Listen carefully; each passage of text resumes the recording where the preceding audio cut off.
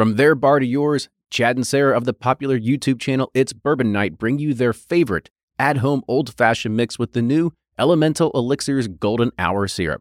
It's a custom-made syrup with notes of bold black tea, warm spices, and orange zest. All you need is your favorite whiskey and ice. No bitters needed. One bottle makes 16 drinks, so that's only $1 a cocktail before you add your own whiskey. They can also be enjoyed in other cocktails or spirits, mocktails, coffee, tea, and anything you can think of. It's crafted locally in Lexington, Kentucky, and you can get your bottle now at whiskeyambitions.com.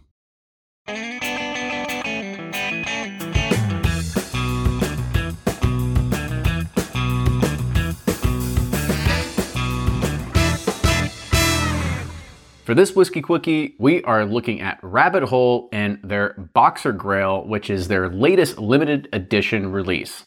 So let me get some of this information here. So this is the Boxer Grail Founders Collection.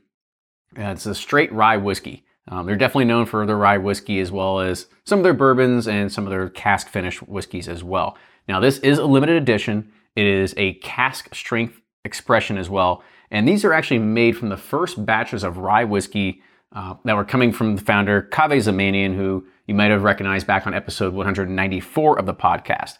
Now, what they have always done is they come in with a low entry proof at 110. Now, this is bottled at 114.6.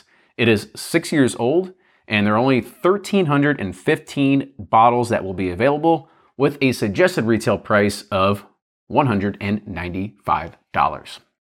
Man, the packaging on this is outstanding. It's unreal. It's like you can do curls with this. For me, I might have to do bench presses with it. That's my workout. Yeah, I was like, good for the day. Yeah, you got me on the beautiful packaging. Is it arm day or leg day with this? Can you do squats? You could hold it. Do a goblet squat or something. All right. I'm sure that's exactly what they wanted us to do. Yeah, people love hearing this bullshit. All right, so on the nose. Get some pine, some rye notes. Do you know if it's malted rye? I know they do a lot of malting kind of grains with. I didn't look at the press release that hard. I guess I probably should have known we started recording, but we're already here. Yeah, but I mean, it's definitely like. Well, I get the reason I say I get a little chocolate kind of piney stuff. I mean, look at that color, though. I mean, the color is just out of this world with the cask strength on this. Yeah, and there's some like licorice notes in there too. Oh, licorice is for sure. Yeah.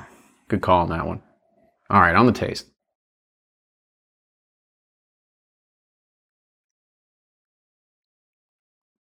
Wow. Really good. It is good. It's really unique.